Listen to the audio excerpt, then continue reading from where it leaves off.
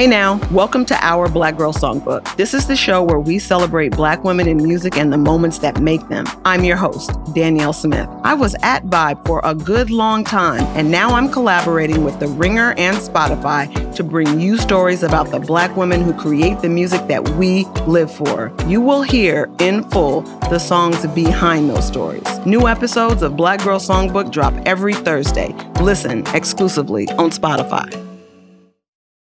This episode is brought to you by USAA Auto Insurance.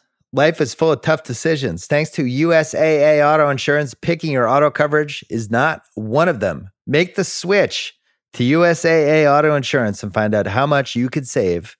Get a quote today. Restrictions apply. This episode is brought to you by Hulu. Hey there. You know that Hulu has movies, right? Well, if you didn't, we're here to tell you. Hulu has movies. Hulu has acclaimed movies like All of Us Strangers, starring Paul Mescal and Andrew Scott. Suncoast, starring Woody Harrelson and Laura Linney. And Cat Person with Amelia Jones and Nicholas Braun. They even have a bunch of movies that we've already done in the rewatchables. So head on over to Hulu if you like movies, because you guessed it, Hulu has movies. Coming up next, Laura! She can't swim! Laura! Sleep with the Enemy is next. What's your name? Where are you from? Odd question. She's changed her name, her looks, her life. All to escape the most dangerous man she ever met. Her husband. Where is she? This is our last chance. I can't live without you, and I won't let you live without me. Julia Roberts, sleeping with the enemy.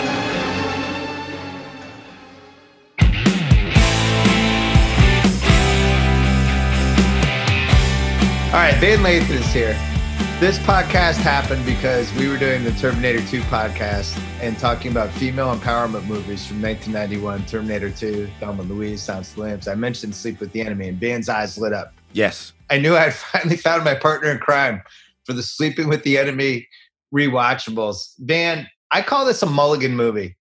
When somebody becomes an A+++ lister, Mm-hmm.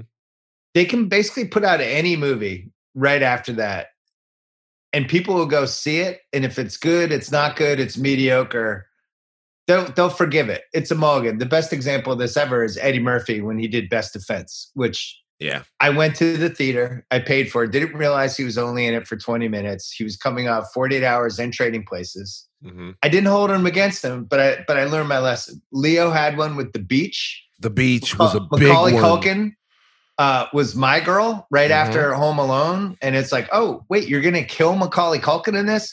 Mulligan. Yeah. Went on to the next one. Sly Stallone, Paradise Alley after Rocky. Vin Diesel, what was that? Triple X? No, it wasn't Triple X. Triple X was a big Vin Diesel vehicle. Remember, it was like Man on Fire or something like that. Oh, you're right. Yeah, when they come out, that movie they had like shelved it a little bit, but after Fast and the Furious goes crazy, they go ahead and put it out because it's Vin Diesel, it's a big deal, and it kind of just wasn't anything, but he was still Vin Diesel after that. Liam Neeson hit it big with Taken. Right after that, Unknown came out. I'm like, all right. Unknown? Yeah. I'm there. I'm there for it. Right. So Julia is the biggest actress in the world after Pretty Women. Flatliners comes out right after, but she'd already filmed that. But this was the first Julia vehicle. Right. It's a mulligan movie, but it also has legs. It has 30 years of legs. What is your explanation for why this bizarre movie that I don't even think she's very proud of has legs? Well, number one, it just dawned on me. I think the Vin Diesel movie is called A Man Apart. I don't know why I thought Man Apart. That's what it is, Man Apart. I think Man on Fire is the Denzel. That's Denzel. Yeah, it's the Denzel one. Yes, that's another weird one. But your question again, my bad. I'm sorry, this just jumped in my mind. Why does this movie have legs for 30 years? Because of its unique Lifetime-esque qualities. Because this is basically a Lifetime movie took steroids, and inside of those steroids, they just upped the talent of all of the primary actors, right? You give the Julia Roberts instead of a Meredith Baxter Birney or whatever it is, and you just inject it into your arms, and this is what you got. And also, this was kind of a weird era because around this same time, a couple of years before, you had a Sally Field vehicle. It was called Not Without My Daughter. Do you remember this movie? where Yeah. Sally Field was married to the guy, and the guy was Iranian, I believe, and then he took the family back to Iran, and she was trying to get away from him with her daughter to get back to America. I just remember this movie because my mom would watch that movie, and my mom and my aunts would watch this movie, and it was almost the first time I saw them get around the television and just talk about how trash men are. And there were some movies that were going on during that time, and my mother would watch this movie all the time. Really, this is kind of like a hood classic in a way. I'm watching this movie and he screams, "Laura!" And I hear Kalika from the other room go, "Yo, are you watching Sleeping with the Enemy?" and I'm like, yeah. So like it kind of took on a life of its own for like how crazy it really was. Well, that was going to lead to my next thing I was going to do, the From Hell era, which Wesley Morris coined back on Graylin. I don't know if he came up with it, but that was the first time I'd heard of it. Fatal Attraction starts in 1987. Yeah. And we did Fatal Attraction rewatchables, and we talked about how this launched the From Hell era. So you have Pacific Heights, Michael Keaton, the tenant from hell, Sleeping with the Enemy, the husband from hell, Hand That Rocks the Cradle, the nanny from hell, Unlawful Entry, the policeman from hell, Ray Liotta, Single White Female, the roommate from hell, yeah, The Good Son, the little kid from hell, right, the temp from hell, and then the crush, basically the Lolita from hell. And this is all in the span of 6 years. And what happens is what you mentioned earlier. Eventually, Lifetime is like, cool, we'll just make this a genre. But before that happened, we had the major networks like Fox, NBC. They started doing the TV movie versions of this, and they would use 90210 people and Melrose Place people and Save the Bell people. Tori Spelling was in like 4 of them. Yeah, she was. Same premise. 1 star, they're in danger. Somebody flipped the switch on them, and that became a thing. And then eventually it settled on Lifetime for the next 20 years. It's almost like she got that kind of audition being the meek, demure member of the cool kids on 90210. That was like her audition to play that character over and over and over again. And Tiffany Amber Thiessen was another one who was in a bunch of them. Jenny Garth was in a couple. Then it'd be like Brian Austin Green when they wanted to flip it, where it was like, now the guy's in danger with some crazy ex-girlfriend, and they would just run through all the characters. Yeah, you know what the thing was is like, it became a weird thing to where it became super compelling to watch human obsession, to watch people. And there's a couple of different ways that they do it, right? And it was always funny to me because in the Fatal Attraction situation, I remember my mom and her sisters, they would watch that a little bit different. And the reason why they would watch that different, that was still to these ladies, that's still a Men Ain't Shit movie because they looked at him as having deserved all of the things that he got himself into because of, what he was doing. He was fucking around on his wife. But this one, it's just a film where you get to do something that you hardly get to do, which is throw yourself totally into the protagonist. I mean, the protagonist in Sleeping with the Enemy doesn't make one mistake. It is a complete palette for you to just go dive completely into. The husband is all-consuming evil. He literally plays like the Darth Vader death march before they make love.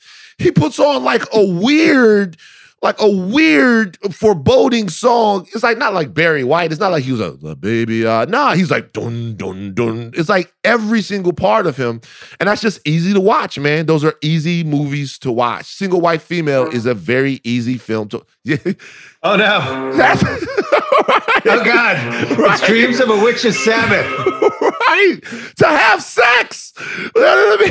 So anyway, that is the scariest song ever used in a movie. If I was in like a drugstore and I heard that in a drugstore, I'd be like, oh my God, something terrible is about to happen.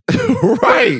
Oh my God, run for your lives. So Fatal Attraction creates this. And Fatal Attraction is an incredibly well done movie. It got Oscar attention. I think for Glenn Close and Michael Douglas, it did amazing things. Adrian Lyne, same thing. It created the blueprint for let's get 1 star, we'll put them in peril. I think when I mentioned those From Hell movies, the difference with this movie and all the other ones. And you left out Disclosure, The Boss from Hell. You're right. Disclosure, 1994. Yeah. The Boss from Hell is a good one. Yeah. I think what sets this movie apart is the villain, the husband, Okay. Patrick Bergin, who has this mixture of, I think he's completely terrifying. Mm-hmm. I've never seen a character quite like him.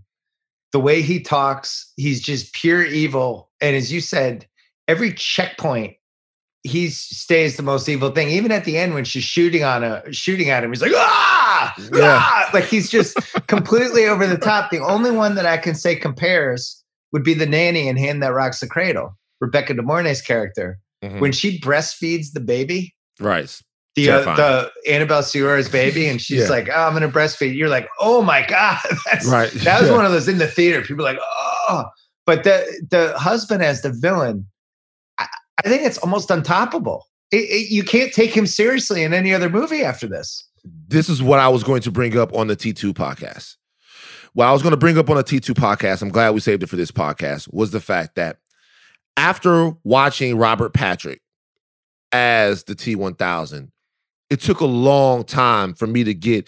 It was almost like they needed the T-1000 and then they created him for the role. That's how it seems now. Like they made him in a lab for the role. So for a long time, I can only see the cold killing machine, right? I remember Patrick Bergin, right? And remember, he's not just an abusive husband in this. He's part of abusive husband, part Freddy Krueger, and then part Batman. Like he's the best detective in the world as well. Because he has to track her down using like forensic detective work, analyzing stuff to find out where she is. You know what I mean? So he's completely terrifying. But I remember shortly after this, when his star was starting to rise, I think he became like Robin Hood. He was Robin Hood the same year. And I got to be honest with you. I wasn't fucking with him at all. Like, I'm not about to watch you as Robin Hood, especially coming off the most ridiculous yet satisfying Robin Hood that we've ever had, which was Kevin Costner, right? Yeah. Like, who was then America's likable guy. Watching this guy, it just did not work. For this to be the first time that I remember Patrick Bergin, that's a hell of a role to get out from under, man. That's just a lot. He was completely menacing, terrible, pure evil, and then almost unavoidable. He was omniscient in the movie. He knew everything. He could see everything. He could do everything, and used all of this to terrorize this one woman for no reason. And it's Julia Roberts. Not only that, it's not just who he was, it's who she was. It was Pretty Woman. We literally just fell in love with every time she smiled. And now you're bumming her out. It's just a weird confluence of things for that to be kind of career paralyzing for him, at least for a little while, in that way. It was a really good career move for her. And the movie wasn't reviewed that well, but it made $175 million on a budget of $19 million. Domestic? Jesus. What? Yeah. I didn't realize it was that lit. It was the 7th biggest movie of 1991. In order: Terminator 2, Robin Hood, Prince of Thieves, Home Alone, Silence of the Lambs, City Slickers, Dances with Wolves, Sleeping with the Enemy, 7th. Wow. And it was all because she was the biggest star in the world. She looks fantastic. I don't think she's ever looked better in a movie. We're going to litigate that later. And she's in danger. Yeah. And when he turns on her, and it's a disturbing scene when he gets mad that she talked to the boat guy. We'll talk to that later. Yeah. When he hits her, that was in the theater, one of those, like it's like a gasp. You know what the movie was. You're going to the movie, you know, all right, she's got this. You kind of knew the premise from the trailer. But when Julia Roberts actually gets hit, it's awful for a whole bunch of reasons. But just to see America's sweetheart in a relationship like that, you're invested immediately. Like, oh my God, we've got to save her. And I think that's one of the reasons it's so effective. So he goes down and he has this very collegial, very sort of almost nothing conversation with the doctor. Right. By the way, the doctor never says he was in the house. He was just like, oh, I've admired your house. I saw your wife looking out the window a couple of times. And the husband's like, okay. And then thinks she invited him in, basically. In the past, what people would do is that in situations where there was abuse, they'd always say, hey, he's a drunk. He's a drug addict. He's this, he's that. This guy is none of those things. He's just fucked up. He goes out there. He has a very nice conversation with the guy, talks to him about his boat. The guy compliments him on how beautiful his wife is, right? He goes back and takes that whole thing and uses it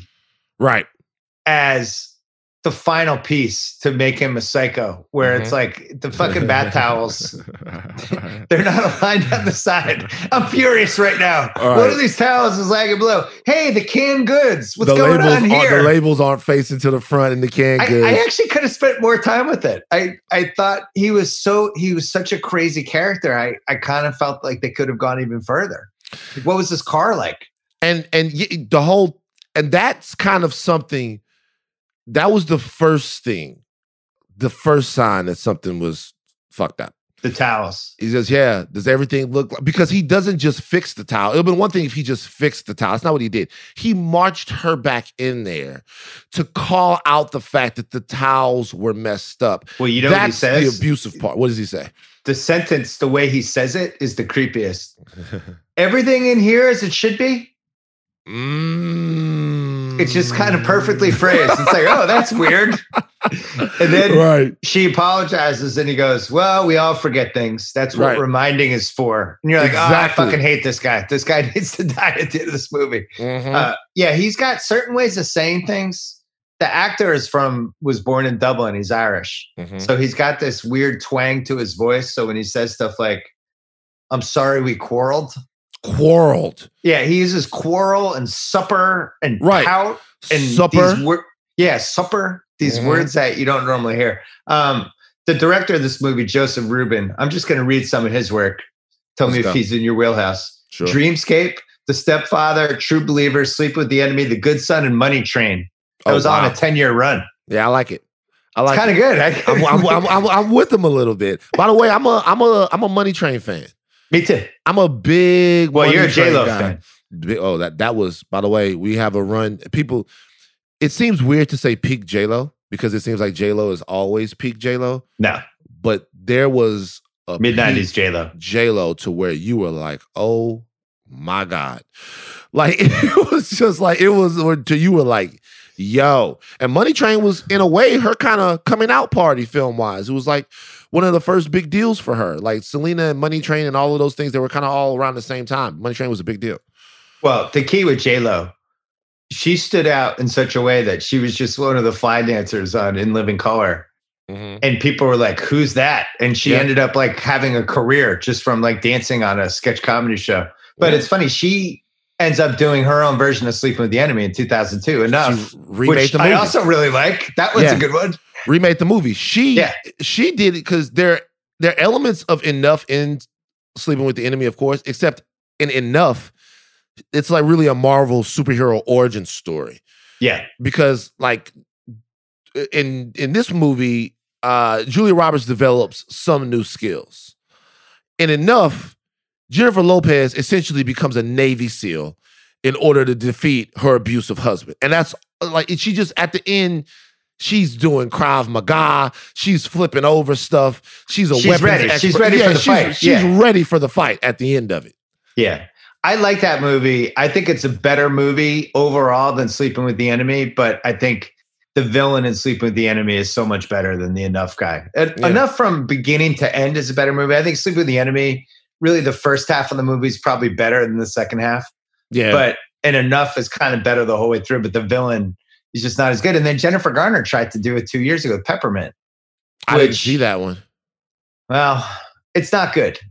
I didn't see that one. Was she the villain or was there some guy? Who was the guy villain in this one? She, her husband and her kid get murdered in a drug deal, kind of mistaken identity thing. And she disappears and comes back and decides to wipe out the whole cartel in LA one by one. Not going for and it. Same kind of like Enough thing. I gotta say, it's terrible, but it's watchable. Okay. I can't completely tell you not. I can't completely not recommend it because I like all of these movies, every one of them. I like revenge stuff. Like but I will say something about the villain in this movie, and I think that this is something people have to remember. Like filmmaking changes in grandiose ways, and then the time that Patrick Bergin comes along, there's still this archetype that I don't really feel like exists anymore. We're coming off of Hollywood being obsessed with the tall, dark, and handsome film star. A whole generation and a half of your Cary Grants and your Rock Hudsons and your big, tall, dark, like Burt Reynolds, guys like that. And I can't remember a guy who looked like he was cut from that cloth, like he would be in a swashbuckling movie, be the hero, right? Be so clearly be a villain, right? He was, and that's kind of what Patrick Bergin was, this tall, stand up, completely straight, like almost a mutated Christopher Reeve.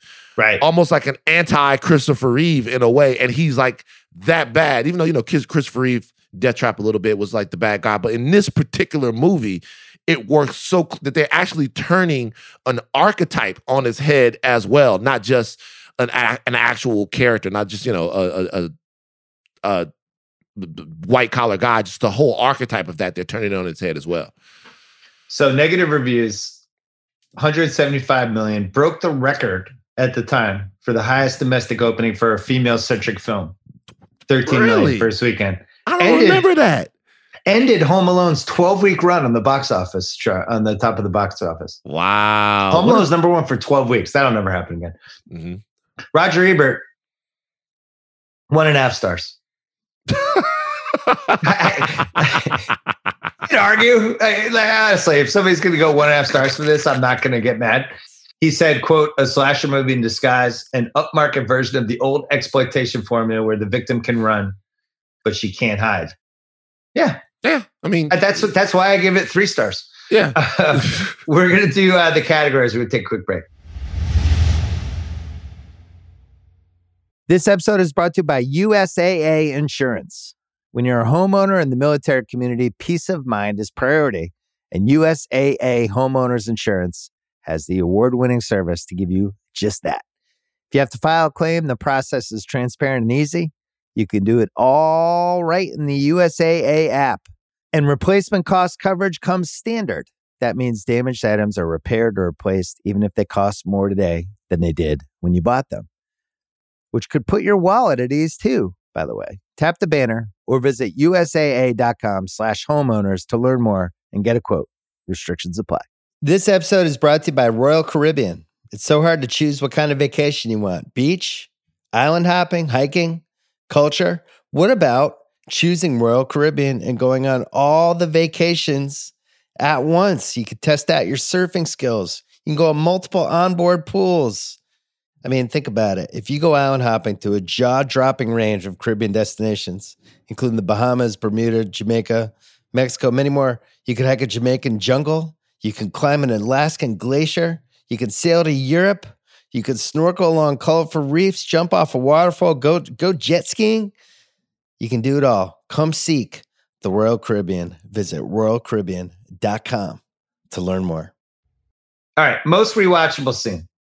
So, I mean, this isn't rewatchable in one sense because, it ends in a bad way for Julia, but it's so scary when he goes to see the boat guy because I know what's going to happen next. John Fleischman. I guess we must be neighbors. Martin Burney. We live up there. Oh, so that must be your wife that I keep seeing staring down from the window. Laura. You're a lucky man. I've been admiring your house. It's one of the best on Cape Cod. Thanks. You're from Boston? Yeah, I've escaped from Mass General. I'm a neurologist there. We live in Boston, too. I'm an investment counselor. This is a terrific-looking boat. Boats are a passion of mine, one I don't get to indulge very often. Oh, that's too bad. I would never let anything keep me off the water. My wife doesn't like sailing. She can't swim. Nearly drowned when she was a child. I usually try to get her on a boat at least once a season. And he's talking to the boat guy. And the guy's like, yeah, your wife, she's lovely. She looks out the window sometimes. And it's just the whole way it's set up. When he goes back in the house, you're like, oh, no. Oh, God. And I wouldn't say it's most rewatchable, but I think it's a really important scene. I wanted to flag it. The dinner scene is rewatchable. When she makes him dinner. And they've kind of made up, but she hates him. And, she's angling for a way out. He wants to convince her to go on the boat. And she goes, had your dinner been late to the table even once? And he's like, oh, I can remember when it was late by 2 days. And it's kind of on, and they're playing a little chess. And then he goes, you sneaked off inexplicably. Need I remind you how I worried? No, you reminded me enough the night I came back. Mm-hmm. And then he goes, you're not suggesting I enjoyed that. And she goes, God, no. That would make you a monster. She died, Martin. How can I not go to her funeral? If you had told me, I would have taken you, given me a chance to pay my last respects. But you sneaked off inexplicably. I didn't sneak off. Need I remind you how I worried? No. You reminded me enough the night I came back. You aren't suggesting I enjoy that. Oh, God, no. That would make you a monster. That scene's fucking great. It is. And he's like kind of calculating it, trying to like be like, should I escalate this? Mm-hmm. Should I escalate the quarrel? The quarrel. Doesn't, but the chess match of that is really good, right? It's fantastic. And it also lets you know that there's a resistance brewing inside of her. She's not completely impotent.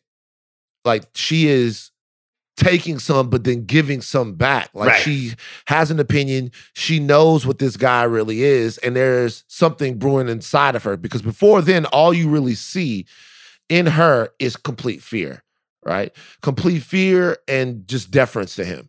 That's the first time you see, hey, she's not giving it. She's not just all taking it. She's giving some back. Something else about the boat scene. It's interesting about the boat scene is because, okay, so when you look at the scene, if he's talking to this guy and in this way, he thinks this guy is fucking around with his wife, notice that he never treats the man like that, okay? He never calls him out. Oh, you've been staring at my wife? Have you been in my house? Have you done any of that stuff? So not only is he a villain, but he's also a coward. Right. So that that little stuff like that in a film, lines that aren't said, they subtract away from your villain. They like take things away from the villain and leave the villain empty and hollow and easier for you to hate. Because this guy gives all of this to somebody who he knows is ill-equipped to fight back. And when we're talking about domestic abuse, that's normally what we see. You fight your wife, but you won't fight the cops. You fight your wife, but you won't fight her brother or her cousins or anything like that. We see that type of cowardice all the time. And great writing, because not only is he not giving it to this guy, he wants to go hang out with him after and go on the boat. He accepts his invitation. Right. For a dude that he has in his mind is maybe doing something with his wife, or he thinks it's possible. But really all it is an excuse to beat on her. He would never come at him like that, even if he thought it, because he's a coward. And for us, it shows us like this guy isn't just jealous, he's insane. He's crazy. Yeah, he's insane because he takes this conversation, twists it the way he wants to, and then takes it out. Yeah. Next one, the sailing accident. I'm going to lump these together. Sailing accident to the funeral to the flashback escape when she explains, when she does the usual suspects on it. Yeah. The actual sailing accident, it's a really good scene. It's one of those scenes that's so well shot, you feel like the actual actors are in danger. You don't know how they're doing it. Like the guys, the sails swaying around. It's almost hitting them. I was thinking to myself, like, is this the perfect storm? Like, if somebody falls in, or do we have enough crew around to help them out? It looked like it's a little chop on protected waters out there. It looks like it was pretty dangerous, man. Right. And they're doing everything wrong. Like they're in the front of the boat, which you're not supposed to do in a storm, but then looks back, she's not there. Laura! Goes to the funeral and then the flashback escape. I love how you talk to me like I know anything about being in a boat that small. We don't do that. That's all Cape Cod-esque whiteness. I've never I'm just been in a saying, boat. you can see the boat tilting. It's in a storm. That seemed crazy. Mr. Cape Cod, like they're in the front. They like, yeah, he didn't know how to get the jib and the bow and the stern. I ain't never done any of that shit. I'm not getting on that boat at night. I'm not getting on that boat at night, Bill. It's never going to happen. So I don't know why y'all do shit like that. I'm gonna be real with you. I also would not get on that boat at night. And she does that was the night I died, but someone else was saved. The narration, as you know, I'm anti-narration. I do like the narration here. Someone who knew the darkness from the broken lights would show the way. That was the night that I died, and someone else was saved.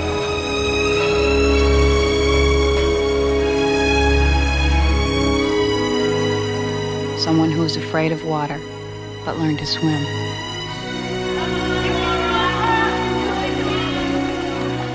Someone who knew there would be one moment when he wouldn't be watching. Someone who knew that the darkness from the broken lights would show the way. And that's when you realize, like, oh shit, she put some real thought into this. She broke the light for a reason. Mm-hmm. There's a voila moment that I think really works. I think that whole sequence is incredibly watchable. Next rewatchable scene, the husband gets the call from the YWCA lady. Bruh. Hey, well, we swim. And he's they do a cool camera 360 before he breaks the phone, mm-hmm. goes to the house, he's blowing it up, looking for stuff, and then finally finds the ring. That scene's really good because you're like, oh shit, Bruh. He's going to find something. I hope I'm not disturbing you. I just heard about Laura, and I wanted to call and tell you how much we'll miss her. Thank you. How did you know her? From the YWCA. No, you must be speaking of someone else. My wife never went to the YWCA. No. We took swimming there Monday, Wednesday, and Friday at 8 a.m. Look, there's obviously some mistake. My wife drowned. She couldn't swim. Well, at first she couldn't, but she became a good swimmer. I'm sure you have the wrong woman. This is odd. Mr. Bernie, your wife studied gymnastics, didn't she? No, my wife never studied gymnastics. That's strange. She told us that's how she got all those terrible bruises. Mr. Bernie, I don't understand it. I'm sorry if I've bothered you. This is just so confusing. I was so pissed off at the YWCA lady. Oh, yeah. What are you doing, YWCA lady? Like, what's your true goal? Like, I never thought about this scene before then. You calling up, you're going through all of this. He's just getting he is punking you for the info, YWCA lady, and you just giving it all up.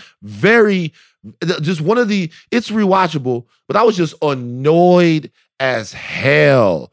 You call up and give him by the way, it's weird. Because if I call you, Bill, and let's say I'm talking about Chris, and I say something, and then I realize Chris hasn't told you, the real motherfucker in me, right away, the real motherfucker in me goes, oh shit, nah, man, what about them Celtics?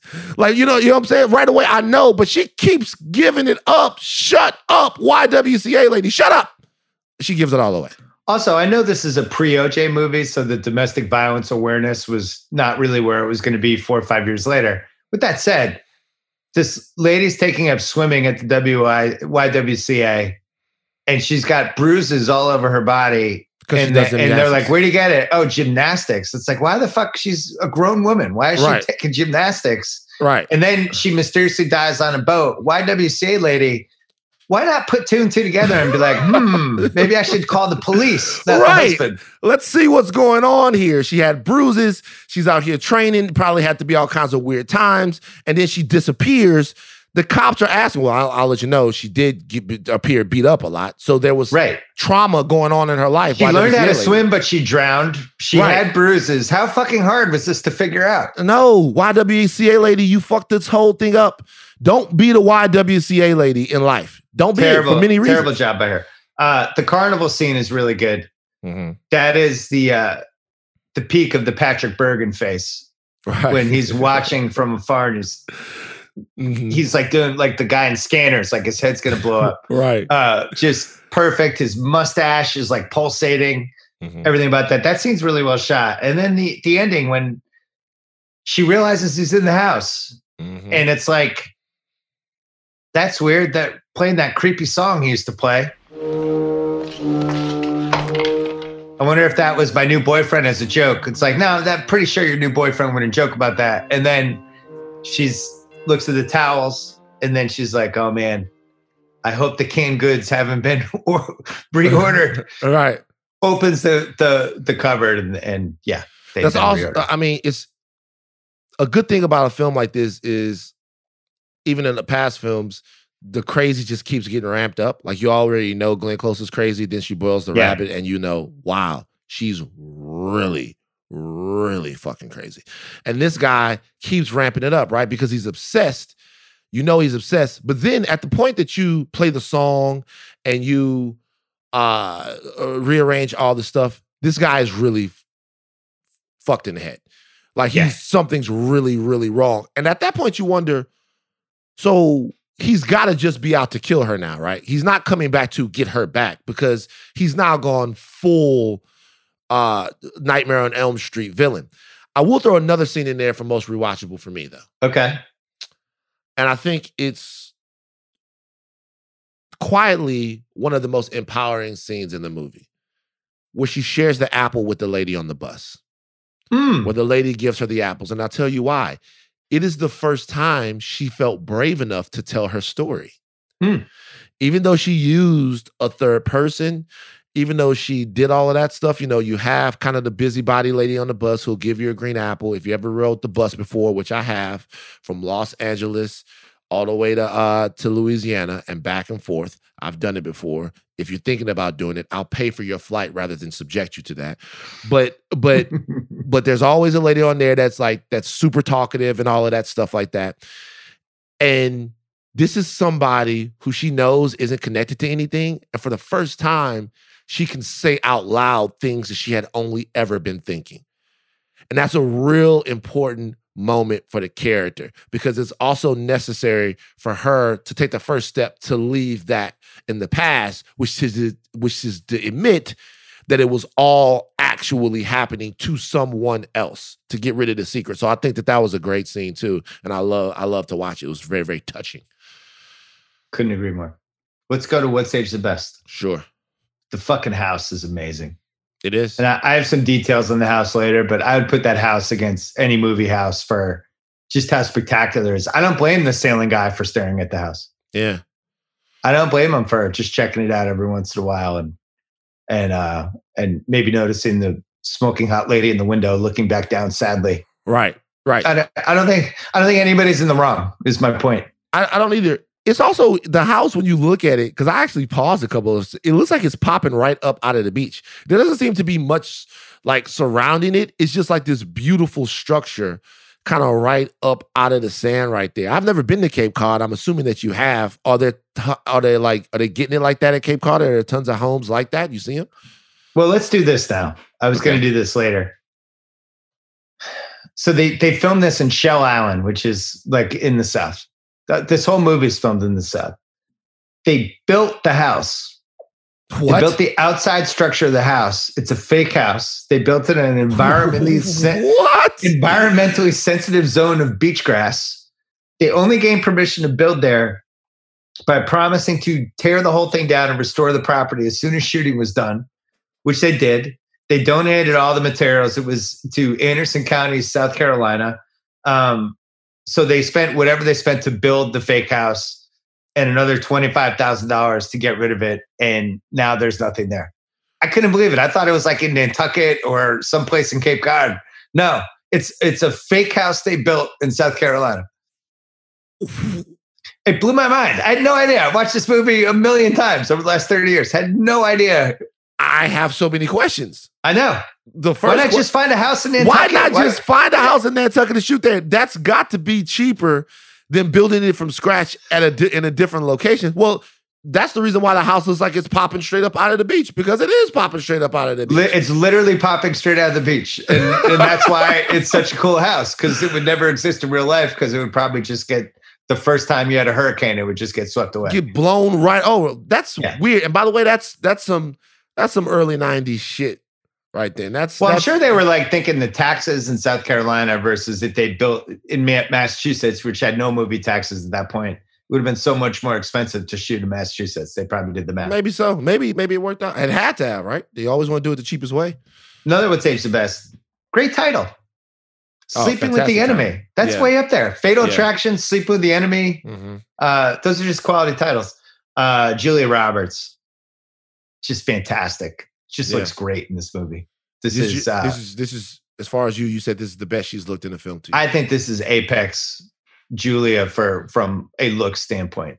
I was in college. She's probably 2-3 years older than her than I was. Mm-hmm. Definitely would have committed a murder to date her for like 6 months. You'd be like, nobody would ever find out about the murder. I'm like, cool. Tell me who to kill. Right. The Versa Climber. Right. So Patrick Bergen's character, he's using the Versa Climber in the beginning. I see it. Yeah. 20 years later, the Versa Climber becomes the whole thing with LeBron James and the whole fitness craze of this decade. I didn't know the Versa Climber was around that long. Incredible job by the Versa Climber. I didn't know it had a 30-year run. It was Evander Holyfield's like preferred method of cardio. Yeah, he was huge. Like we have one in my boxing gym, and there's a Holyfield climb that you have to do at the boxing gym. Evander Holyfield loved the Versa Climber. And then LeBron, I think, was the one that really made it great. Mm-hmm. We all forget things. That's what reminding is for. I don't know why I forgot. Well, we all forget things. That's what reminding is for. If you're dating somebody who says that to you, just break up with them. That's done. It's over. That's a what's age the best of like, that's a good litmus test for just get away from the person you're with. Yeah, it's fucking Thanos. The other guy who we haven't talked about yet that she falls in love with, who is going to come up more strongly in what's age the worst. His mullet beard combo. Mm-hmm. So the mullet is the Jaromir Jagr. Okay. Hockey player in the Penguins at the time, where he had the best one, fluffy in the top, long on the back. But then this guy threw in the beard. Incredible degree of difficulty. I really feel like this is the only year you could have done that in a movie. 90, it's too early. 92, it's too late. There's a specific 6-month sweet spot for the Jagr haircut with the beard. Mm-hmm.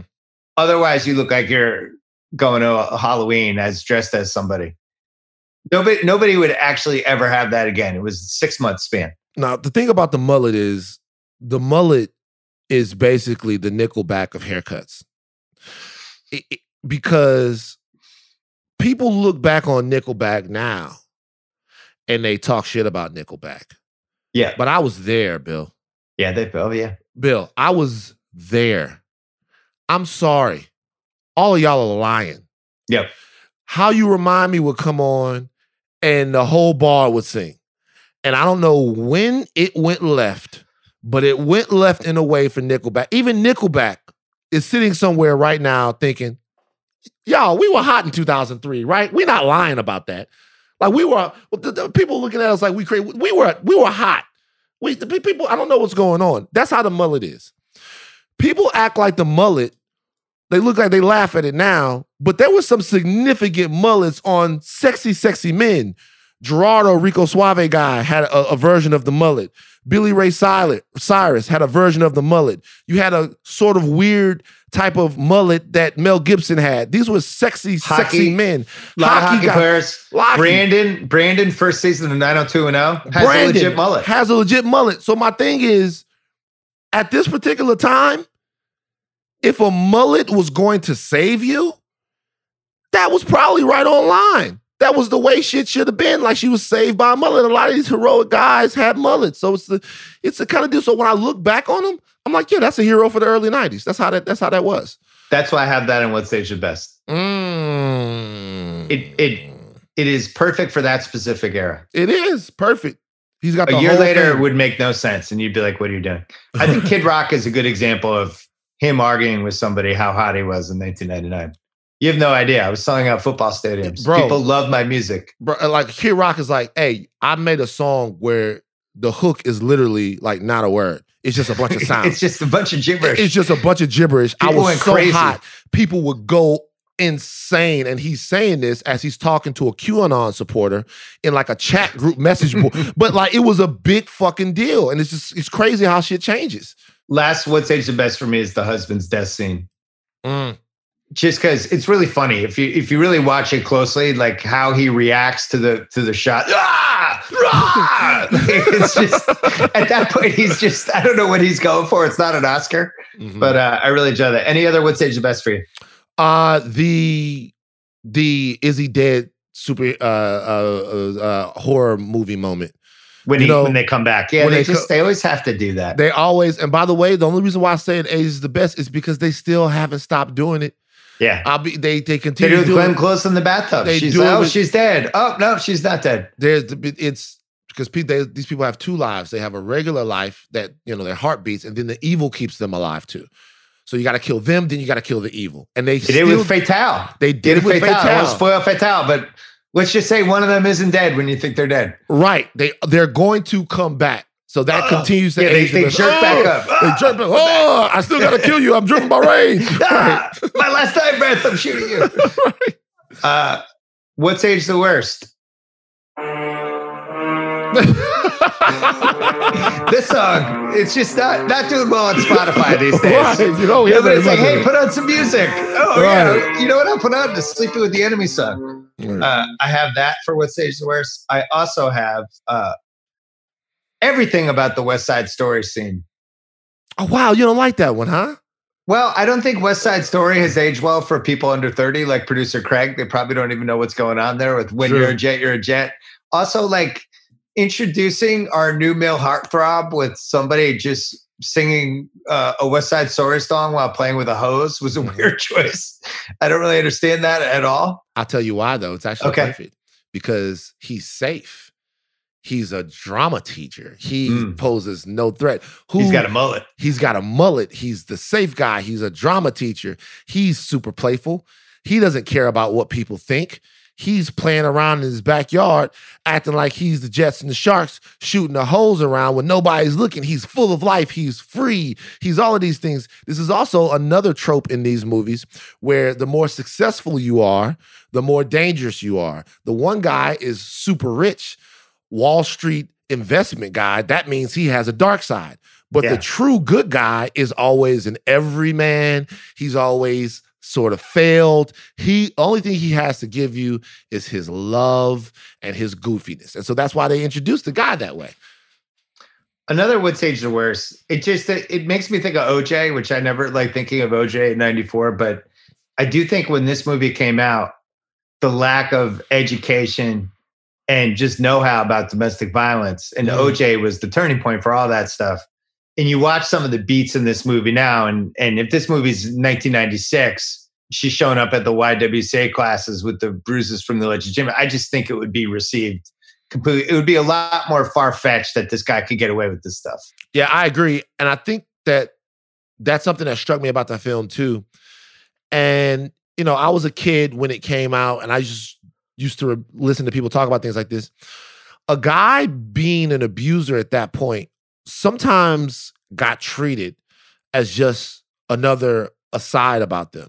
Like I would hear things about athletes. I'm not going to. You would say in sports, you would see the guy would get arrested. He would let go. He'd be back on the team next day. And like my dad would say, "Oh, he's the best running back I've ever seen before in my life." And my mother would be like, "Hey, he threw a woman off of a balcony," or something like that. And or all of that stuff, because that stuff about OJ, it wasn't super known, but it wasn't a secret. It was out there. Yeah, people had known that it had happened, but it almost seemed as if they kind of just didn't care. And so that kind of thing was going on, right? It seemed like, and this movie was one of the first times I was like, well, that leads to something. Like that kind of abuse can end up in a dead body. So yeah, I think, things changed. Casting what ifs. Julia's role was originally written for Jane Fonda. Seemed too old. Jane Fonda, yeah. Not Bridget? Oh, that's kind of out of... I think it started, maybe the book came out in 87. So I think they're trying to figure it out. And then whatever. Wow. Kim Basinger turned down the part. That's a different movie. She wasn't right for the role. And then Julia's schedule freed up. Yeah. They cut her a big check and that was it. It was Patrick Bergen's idea to use composer Hector Berlioz's song, which was the song we played. Dun, dun. Patrick Bergen's like, hey, I've got the song for you. I think we need to watch Patrick Bergen. I think we need to pay attention to his dog. Nah, dog. Who listening to that? Like, I don't know. That's weird to me. See, I don't like that one. Of all the rewatchables I've done, I'm not scared of Patrick Bergen. I made the right decision not watching that Robin Hood shit. Well, producer Craig sent us this. Patrick Bergen got married a year after this movie came out. Shit. And producer Craig wondered, his wife saw this movie and then was like, let's keep going. You're just acting? How does anyone marry him after this? I would be so scared. What happens the first time he's like, hey, did you use all the half and half? Yeah, I did. Oh, you want? And then it's like, dun, dun. I'd be so scared of that dude. Yes. And the problem with Bergen is he didn't have a get back role. Like, Danny Glover almost suffered through this. Like, my mama wasn't fucking with Danny Glover for a long time after The Color Purple. She couldn't do it. Really? But she hated the sight of him. Hated the sight of him. He missed her to her. But what happened was he came back as the lovable Murtaugh. Yeah. And then that was it. So Patrick Bergen needed a get back role. Didn't get one. Best that guy, aka the Joey Pants Award. There wasn't really like a jump out that guy, but I gotta say, I think the new boyfriend played by Kevin Anderson is kind of like the guy from this movie. He's been in some other stuff, but I can't name one thing he's been in. If I ever saw him on anything, I'd be like, oh, that guy from Sleeping with the Enemy. I kind of feel like he's the guy for this category. For some reason, I feel like I've seen the woman who gave her the apple in some other things. So I looked that up and I couldn't find anything else. Nothing? Yeah. I tried hard. Yeah. The Vincent Hanna Give Me All You Got award for overacting. There's only one candidate here, Patrick Bergen. Yeah. He dials it up 1,000 different times. The Dion Waiters Award for Best Heat Check. I couldn't find one. So I'm doing something we've never done in the rewatchables before, giving it to the casting director who somehow thought it was a smart idea and a good idea to not have a single black person in this movie. What a heat check. There's no black people in this movie. Not one black person. There's not one black person, not only with a speaking part, but I went back. I even fast forwarded through the party scene to see if we even could see one black face in that scene. No, this is a completely white movie. I don't know if it's intentional. I don't know what's going on with that, but I thought that was a really bizarre fact. Okay. I have a couple of reasons why I feel like this is probably a thing. Number one, Julia Roberts couldn't have had any black friends. She just couldn't have. The character couldn't have had any black friends. Because if like she had a black friend, she's like my mom or something like that, my mom gonna come over in the middle of supper, she gonna walk in, she gonna be like, is everything all right in here? Right. I wanna make sure everybody in here is behaving because I hear things about what's going on in this household. You know what I mean? And then she got a husband, and that husband not gonna let you talk crazy to his wife. He gonna come in, he gonna have stuff to say, he gonna try to stay out of their business. You know what I mean? But he gonna come in and then Julia Roberts' boyfriend, the new guy, he couldn't have been black either. Because if he was black. How about the lady on the bus could have been black? The fucking nurse could have been black. Some of them could have been, but I guess so. If you have smaller parts. Oh, by the way, I do recognize one of the nurses. The nurses, it's not that guy, but I just looked it up. I recognize the nurse that he was talking to get the information from. Yeah. That's the same lady that played the hot chick in Groundhog's Day, which is kind of the day that we're filming that. You remember the hot chick in chick in Groundhog's Day who was like, I was like, where'd I know her from? She played the hot chick in the one that he first gets with. But yeah, so I think I'm not gonna lie.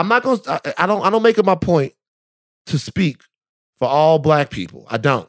But I will say, based on the black people that I do know, and I got 40 years of being black, we okay with not being in this one. I think it's cool. I think, like, for me, I don't, because, we'd have to get involved. We're not going to let some of this stuff go. Like, we're okay. Like, if the black lady was a lady from the YWCA, that's a completely different phone call. It's a different call. It's like a whole different phone call. She got a lot of bruises. Do you know anything about how she might have gotten those? Because now she'd have turned up gone. So, it's different, So I think I'm all right with that. I don't have a problem with this one. All right. I have no Dion Waiters Award winner then, unless you want to give it to the lady with the apple for her knowing glances at Julia the whole time. Recasting couch. Obviously, we have to recast the mullet beard boyfriend guy. Right. How about young Brad Pitt?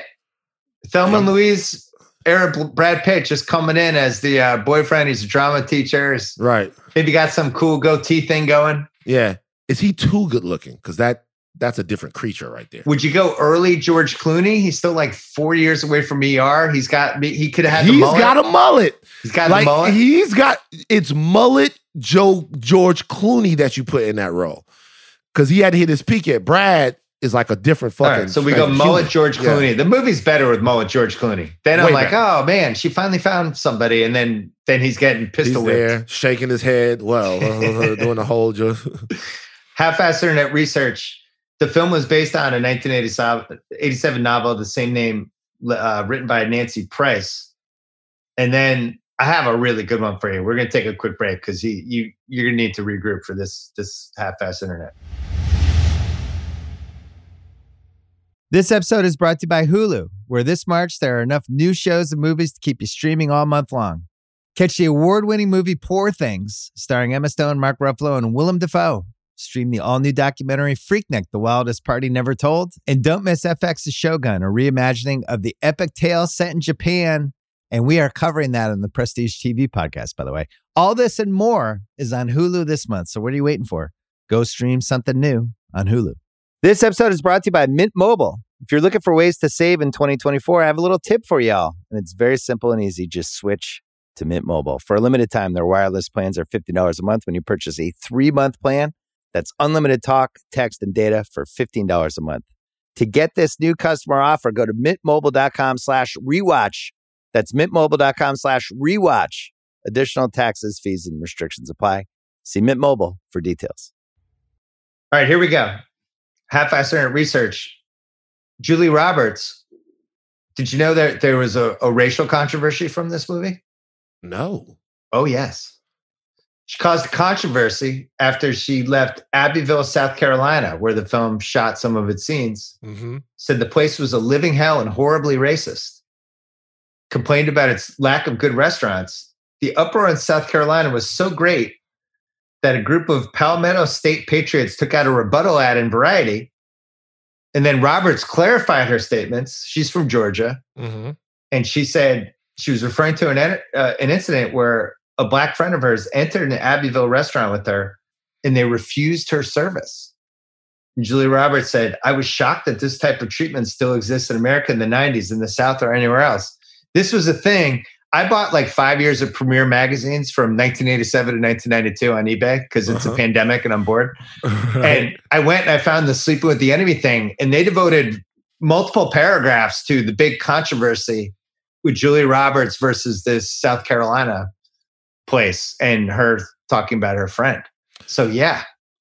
First of all, that's insanely fascinating. Secondly, it's weird to me why that's not a bigger part of Julia Roberts' celebrity. Because, you know, she would get a lot of love if people knew, because let's be honest with you, there's a time when it was in vogue to stand up and do some of these things. Yeah. And I know people are thinking, hey, Van, this is not like it's 1961, it's 1991. But still, during that time, it still wasn't, there was no such thing as being woke. It wasn't like a thing. We're 26 years away from that. Right. Even more important than that, if you were a star, your goal was to avoid controversy. At all times, your goal was to be... Her PR person was like, don't talk about that restaurant. Don't get that out there. Discuss it at all. Literally a couple years before then, David Duke was a serious contender for governor of my home state. So it was a thing, right? It wasn't like it was the times definitely were different. And to be honest with you, took some balls on her behalf. I agree. I tell you, I think that's what you're supposed to do. Don't get me wrong. I'm not going to I'm not going to give her a Nobel Peace Prize.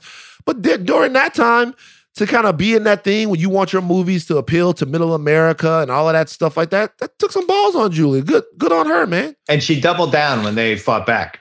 And she clarified, doubled down on it. So yeah, good job by her. When he hits her and she hits the marble floor, she actually hit the marble floor with her head and she got a black eye, and you can see it in like the next scene. Her left eye is swollen because she fell wrong and she actually hit her head. Wow. Well, yeah. Film was initially NC-17. Why? They cut it down to an R rating. The sex scene went too far apparently, and they were like, this is NC-17, so they had to cut it. But in the European version, you can watch the whole sex scene. Can't see a NC-17 version of that sex scene. It's crazy. That song, the Symphonie Fantastique, is about a young man who, under the influence of opium, dreams of killing his girlfriend, is executed, and ends up in hell. So there you go. What the fuck? That's what the fucking song is about? Like, what? Yeah. Apparently not a fun shoot, pretty grueling shoot. Premiere Magazine goes into it. The director said in the Premiere Magazine thing I read, which none of these are online, so I feel like I have like this vault of movie stuff. Right. The director, Joseph Rubin, said, Julie was on the edge of hysteria for the 5 days it took to shoot the domestic violence scene.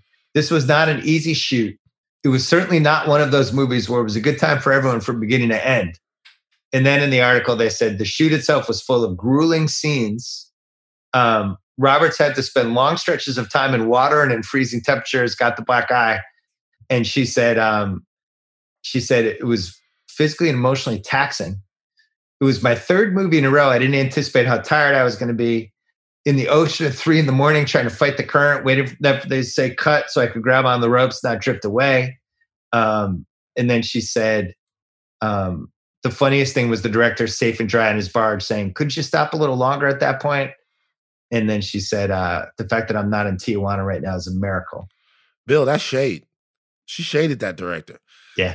First of all, there's no water tank. There's no water tank vibes for that joint. There's no. She was the biggest star in the world. Oh no, they're gonna put her in the. They're gonna put her in the ocean. There's no water. We can't get a water tank for Julie there. But you can. But to that point, when you watch it, I'm like watching. I'm like, yo, they really in the water. Yeah, I mean, I've watched enough movies where I can tell the water tanks, but they were really in the water. Yeah, so not a great shoot. And once again, kudos to me for buying those old Premiere magazines. Apex Mountain, Julia Roberts.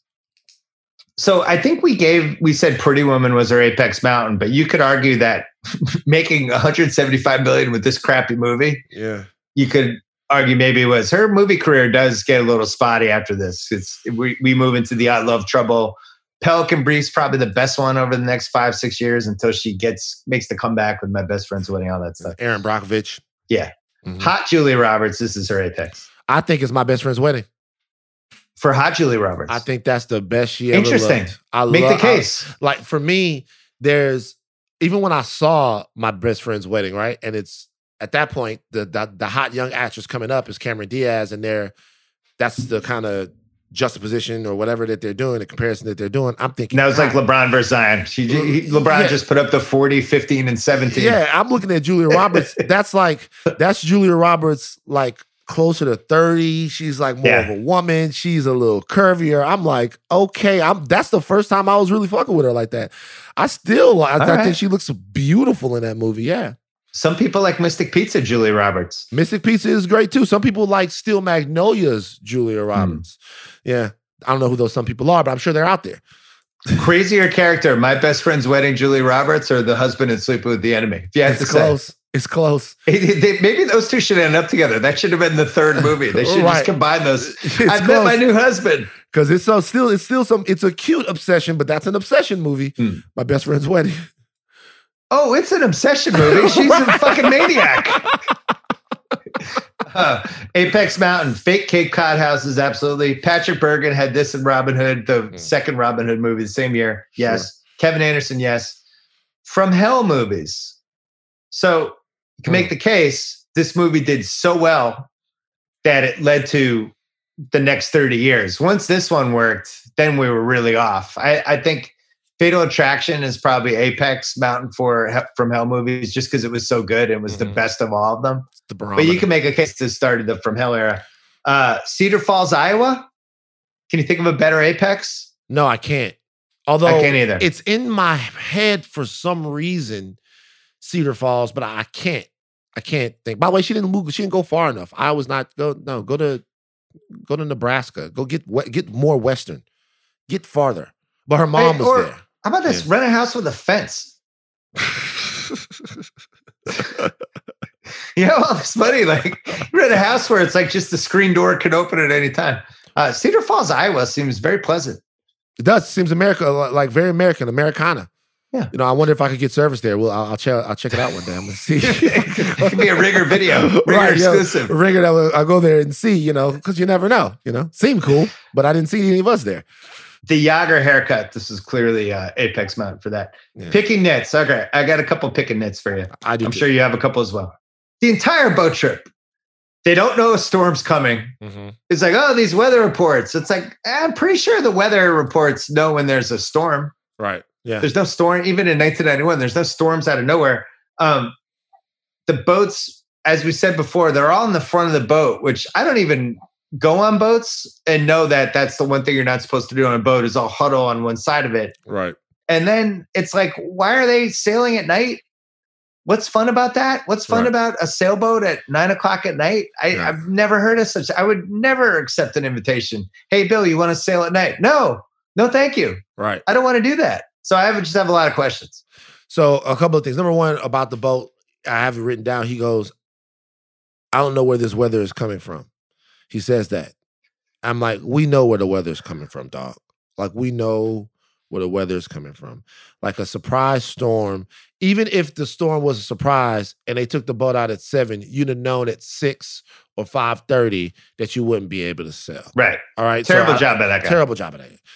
But there's something else. So when she's at dinner with Mullet Hero, she still has the scar on her head from when she got hit by the guy. Why she got hit by Patrick Bergin, right? Because he looks at it, he goes, oh, what's that?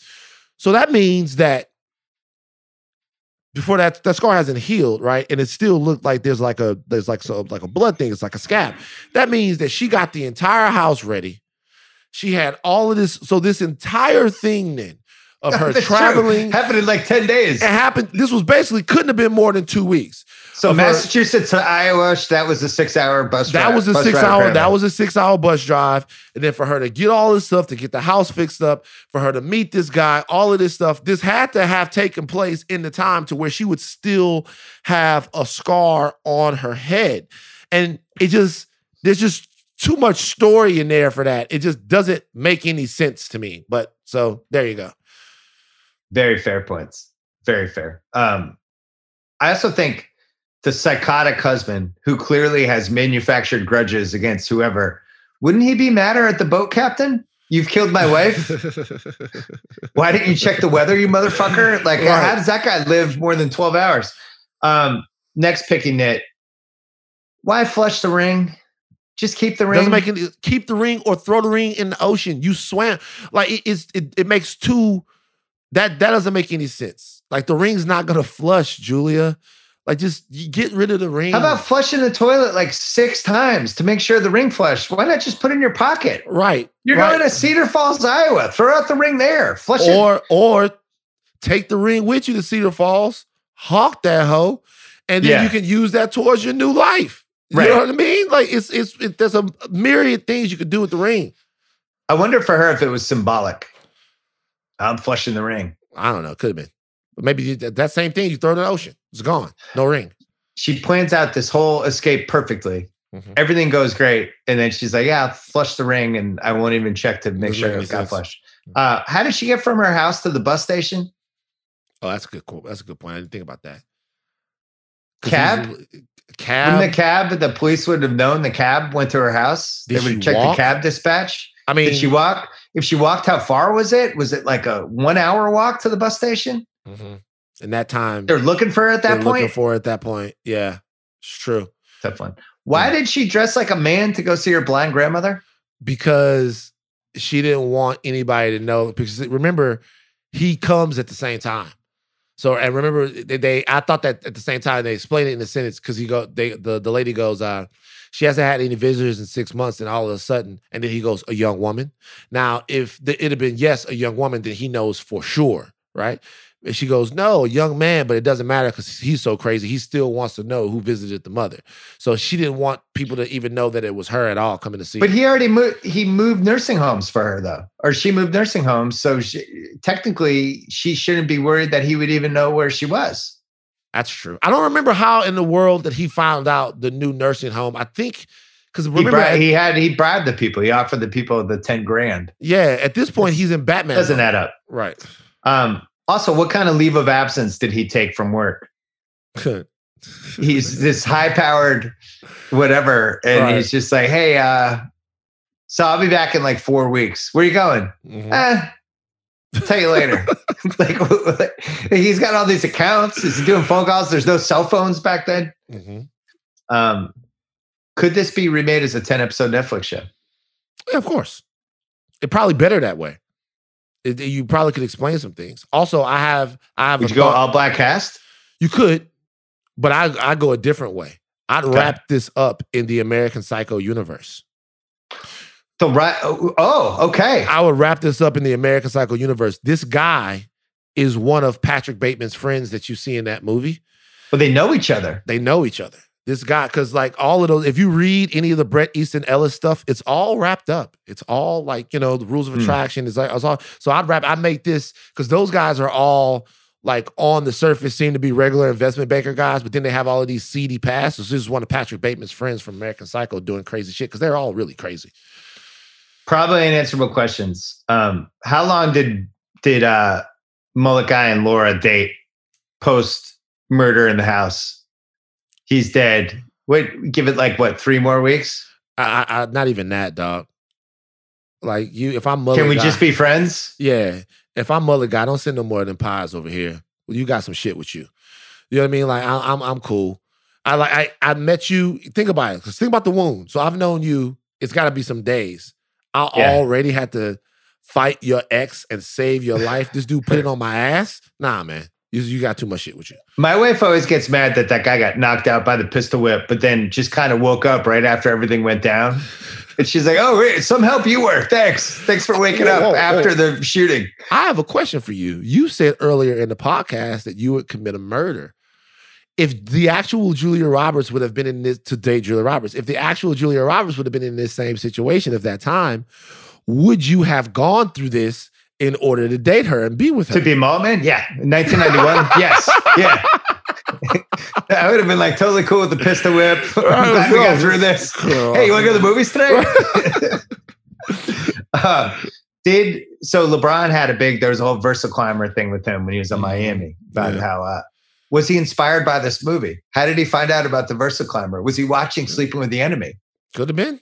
But like, what's that machine? That guy looks like he's getting a great workout. Right. He's got a lot of endurance to hunt people down and all of that stuff. You know, it takes a leak and it keeps on ticking. Did she inherit all the husband's stuff because she was technically still alive, so they never got divorced? That question just lobotomized me. Because I think that one of the mistakes of this movie is the five months later scene where they do the graphic 5 months later. And now she has the biggest house in Cedar Falls, Iowa, because she's inherited all this guy's money. And now she's donating a new wing for the school. And she's setting down roots in Cedar Falls with all her millions. Or she's creating a house for battered women. Oh yeah. And she's doing, she's a part of the solution. Damn. I guess, but isn't it illegal to fake your death? Did she officially fake her death? Is the police really cracking down on that one with her when it's clear? When it's clear. She's got witnesses, all that stuff. She's like, look, I was going to die unless I got away from this guy. So can I get my inheritance now? Right. Yeah. She probably got the bread. That's good. But knowing this guy, he probably had something crazy in his will or something. But I don't know. That's a good one. I've never even thought about it. I have one more. This is a Massachusetts one. This guy, I don't know where they intended this to be in Cape Cod. It was just like the quote unquote Cape Cod. Uh-huh. They might have been trying to think maybe Situate or whatever, but regardless, this guy's going to work in Boston. But then he's coming home to this house, which by Cape Cod could be an hour and a half, could be 2 hours, 15 minutes, that drive back and forth. Just didn't sit right with me for New England geography. Cape Cod it's a long drive. Cape Cod is that close? Cape Cod's not that close. How it's a fucking hike to go from downtown. If he's going to downtown Boston financial district, it's like, all right, I'm going to leave. I'm going to be back. He's not back till like 8:30. So I didn't see that. They're just cheating it. I mean, we have geography cheats all the time. But you know what this movie was missing? What? A Cape Cod baseball league scene. Oh yeah. And he accuses her of thinking one of the pitchers is handsome. One of the pitchers is hot or something like a Cape Cod baseball league. Or one of the pitchers is like, hey, Laura, what's happening? And he's like, what? What piece of memorabilia would you want from this movie? Oh, good question. It's either going to be the VersaClimber or the VersaClimber or the half-eaten apple from the bus scene. Solid. I was going to say the statue that was from their wedding that he ends up throwing through the window. Right. So he could then climb through and stand on the balcony and go, Laura! Laura! That's actually good. Who won the movie?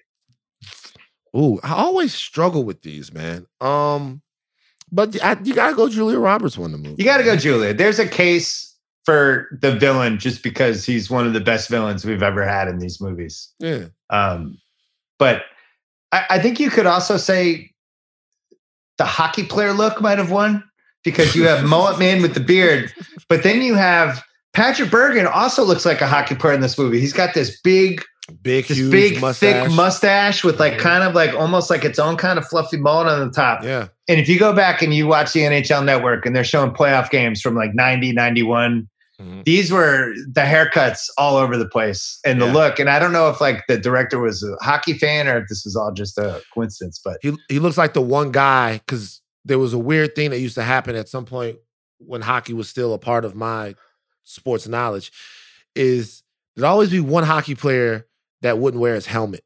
Like there was a guy, remember the one guy that didn't have the helmet on? Forgot what I think he played for, but he still was playing without a helmet. He didn't have a helmet on. This is true, by the way. People are gonna be like, very bullshit. No, a guy playing without a helmet. The villain guy would be that guy. He would be the guy without the helmet. You'd have the bushy top up top. Craig McTavish, wasn't it? Craig McTavish was the guy. That's the guy I'm thinking of. Former Bruin, Craig McTavish. He's the Craig McTavish of this. That's not to say, McTavish, I hope you're okay somewhere and you're not doing any of his stuff, but this guy is kind of like that. And he looked like he was probably 6'3", 6'4". That's good size for a hockey player. You know what I mean? I agree. Julia Roberts won the movie because if you can become the 7th grossest movie of 1991 with this plot and this many holes in the movie, you've really done something. But on the other hand, this movie survived for 30 years and it's still incredibly rewatchable. So if they remade this all black cast, who's Julia Roberts? Right now. So if they remade it all black right cast, now, they're making it. They're in production right now, scheduled to release 10 months from now. It's probably Zendaya. That's a great call. Yeah, it's probably Zendaya. Is she too young though? How old is she now? She might be a little too young. But then you just gotta wait to make the movie. Because I think she's like 22 or 23. Yeah, because if she's in danger, I'm completely invested. Right. So you want it to probably be more, you probably want it to be more around her. She's like, I don't know, 25, 26, but you wait for her because she's the one where people go, oh my God, Zendaya's in danger.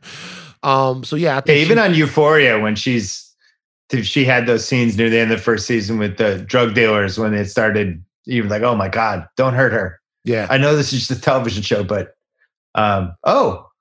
producer Craig points out Julia Roberts, 24 in this movie. Zendaya is 24 right now. There you go. So we could do it. You could do it. Zendaya works. You'd have Zendaya do it. Who's the husband?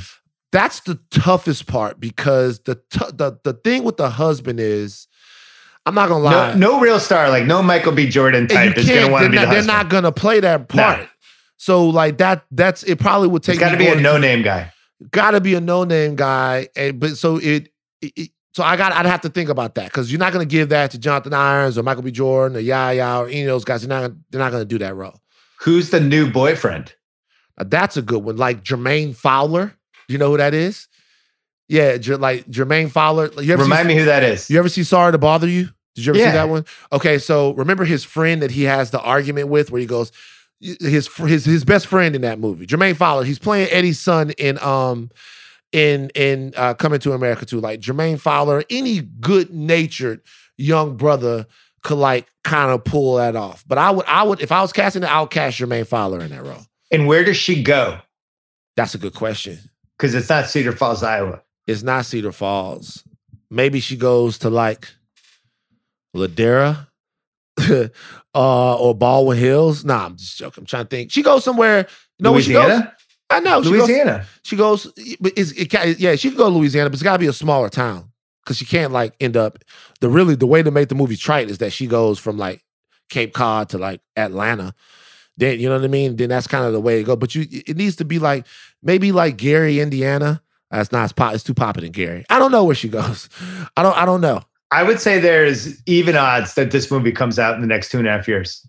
And by the way, if they got Zendaya for it, it would make $175 billion. It would be a huge I don't know deal. if we even could go to the movie theaters anymore. But if it was like HBO Max or Netflix or something, that would be a thing. I'm trying to think of. Oh, I know where she goes. Easy. She goes to Austin. Texas. She goes to Austin. She relocates to Austin. Austin is a place that people from LA go and they act like they've gone they act like people from LA go to Austin and they go, they feel like they're better because they moved to Austin's a beautiful place. Austin is I like Austin. I love Austin. But I'm saying that's where the people from LA go when they're sick of LA. They go to Austin. So she'll go to Austin, start her life again.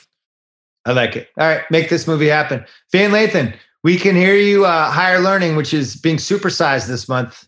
Yeah. With Rachel Lindsay. Go check it out. Mm-hmm. Supersized Higher Learning. We're going to give you a Higher Learning on Wednesday. We're going to give you an interview-based show. The first one is amazing and hilarious. We have Bow Wow.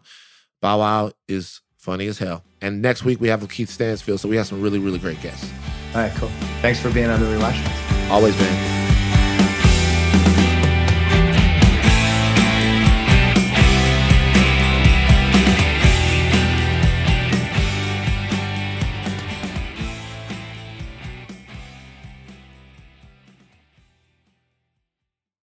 This episode is brought to you by Lululemon. Guys, if you're ready for a new pair of pants, try one of Lululemon's ABC pants. They're made to make you look and feel good. And there's lots of different styles to choose from. My favorite, because I walk around LA every day, I like the joggers. I'm not jogging, I'm just walking fast. But if you're working out, I would try them out. And if you want something a little sleek, maybe business-like, maybe try the ABC Slim Fit trouser. But I am a joggers guy. Once COVID happened, I was just like, I want to wear jogging pants and joggers and all kinds of soft pants as much as I possibly can, especially when I'm working out. Ultra comfortable and versatile. ABC pants are really in a league of their own. Buy a pair right now at lululemon.com.